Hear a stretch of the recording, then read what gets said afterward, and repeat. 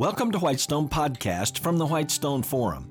This podcast is for business and nonprofit leaders like you and me, specifically designed around building, polishing, and leveraging our competencies. Each episode will provide a lens through which ever-growing citizens of God's kingdom can think about very effectively impacting every one of their organizations. For Whitestone Podcast, I'm Kevin Miller. Hey, have you ever heard the phrase opportunity cost?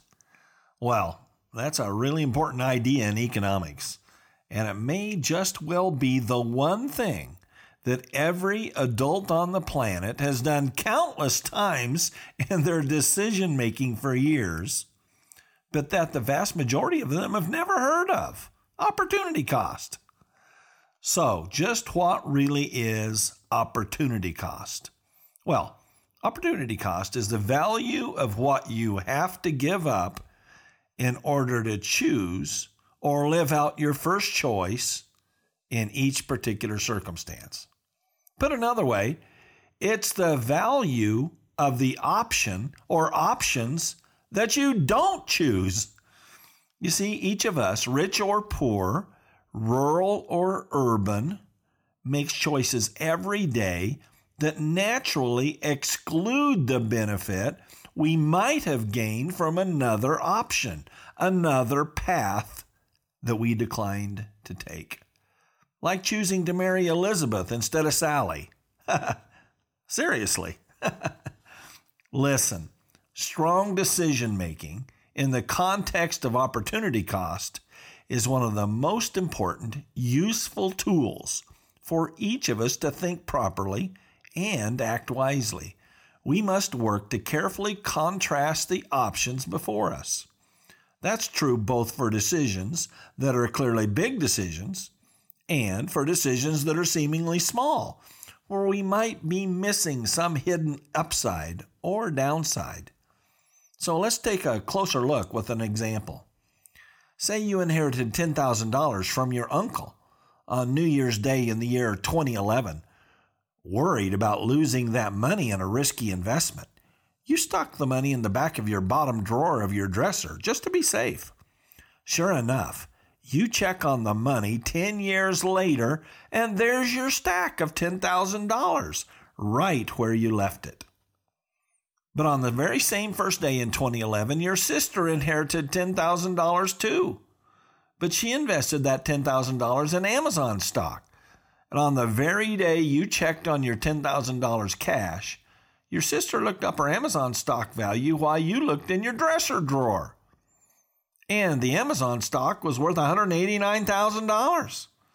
So your opportunity cost in not doing what your sister did was a whopping $179,000. Wow. Now, opportunity cost is mostly just thought of as a money concept. And it is often about money. But it also can be much broader than that. How about the opportunity cost in terms of happiness, for example? So let's ponder some life decisions that can have monetary impact, but also other dimensions of opportunity cost. Your decision to get married or not. Your choice of the specific person you choose to marry. Your choice on whether to have children. Your choice of career. Your choice of whether to hide money in a dresser drawer for a long time or invest that money early in the life of a company like Amazon. That leads us right into taking a look at the Bible at the parable of the talents. Here, Jesus reported on people who were given talents. Of course, talents were money, just like dollars are today. Jesus said that two stewards, one entrusted with 5 talents and one entrusted with 2 talents, each doubled the resources entrusted to them. While Jesus doesn't say the timetable that it took for that doubling, to Jesus, at least a doubling, that's a 100% increase, was something to be considered quite commendable by the master, yet still quite reachable by the efforts of a good steward. Again, Jesus was silent about the specific amount of time it took to do that. But even if it took a notable period of time, say several years, the parable's context was that doubling the talents was clearly a good performance. Yes, the master was quite pleased with each of the two stewards who took a risk and doubled the master's resources. But that's not the full story of the parable. A very instructive part was about the person who failed as a steward for the master. You see, there was a third person who was entrusted with the master's resources. This person was given 1 talent to handle. But fearful of the master, that person buried that talent. So when the master returned to see the results of the steward's efforts, the master got no increase. So the third person's opportunity cost, in the event that he had made a similar investment to the first two, was a doubling over the same period of time. But for sure, burying the talent was unacceptable to the master. But wait, I've still deliberately left out a very key part of the parable of the talents narrative, and that part is very interesting and highly instructive. When the master returned, and the fearful steward of the 1 talent reported that he had buried the talent, the master reprimanded him.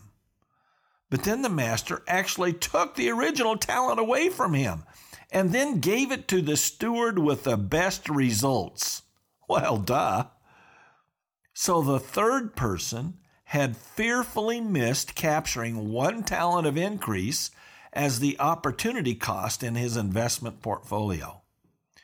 But because the master then gave the uninvested 1 talent to the talent increaser, the third person also missed any additional opportunities after the master took away his role to invest. Did you get that?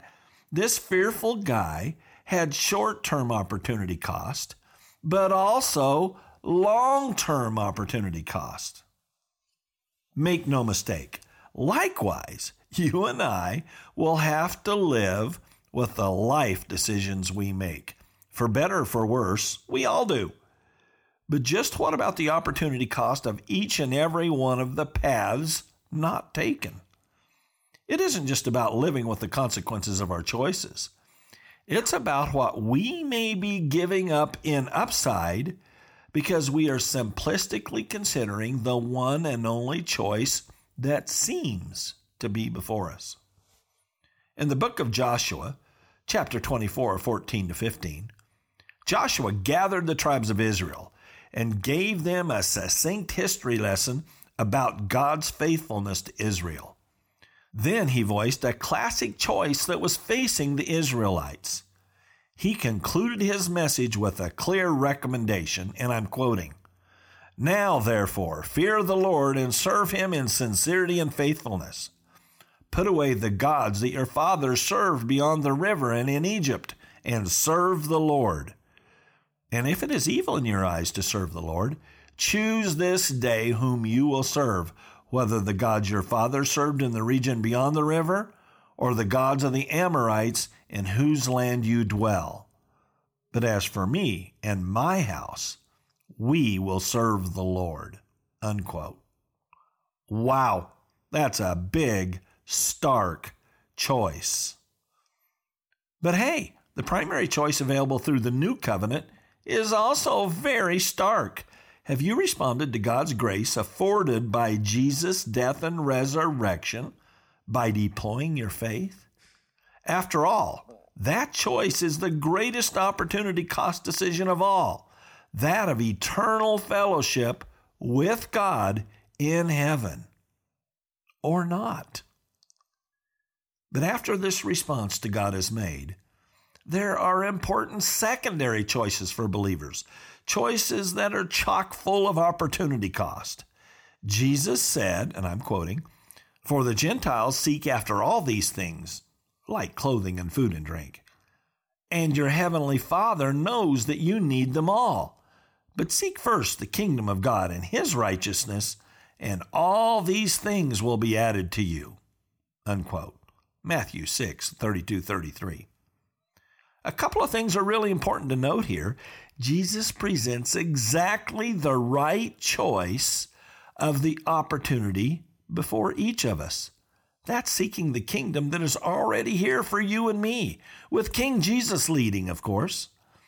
But implicit in Jesus' narrative is that our heads are easily turned towards the kingdoms of this world as supposedly better opportunities before us.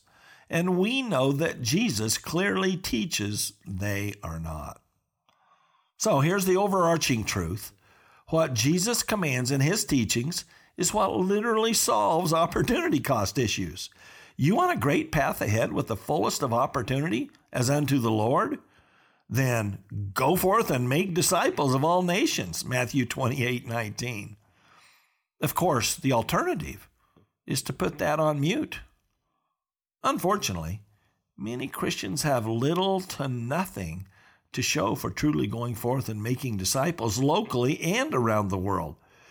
Yes, they may have indeed responded to the gospel and are assured of their personal salvation.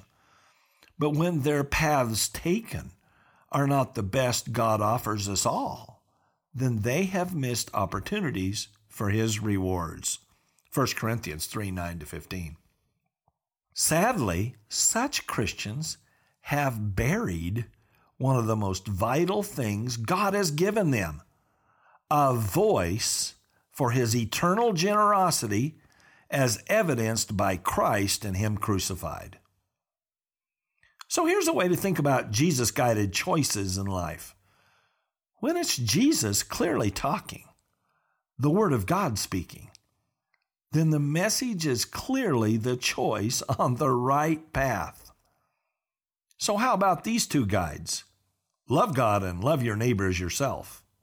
You see, that guidance is silent about hating or resenting your neighbor. You know, those bad choices with no upside.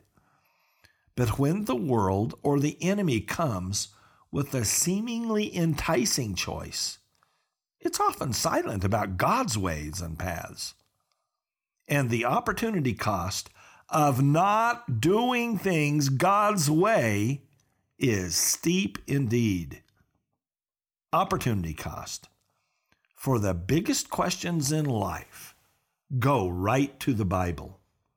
Happily, that's exactly a key reason why we have his word. For the next biggest life choices, like marriage and career, expect the Spirit to give guidance, with peace too. That's the path to no regrets. Thank you for listening to Whitestone Podcast. Visit our website, whitestone.org, for more real-world equipping. There you'll find uncommon video teachings, application and action questions for this podcast episode, and more. Also, check out our unique downloadable resources for group meetups. That's whitestone.org. I'm Kevin Miller.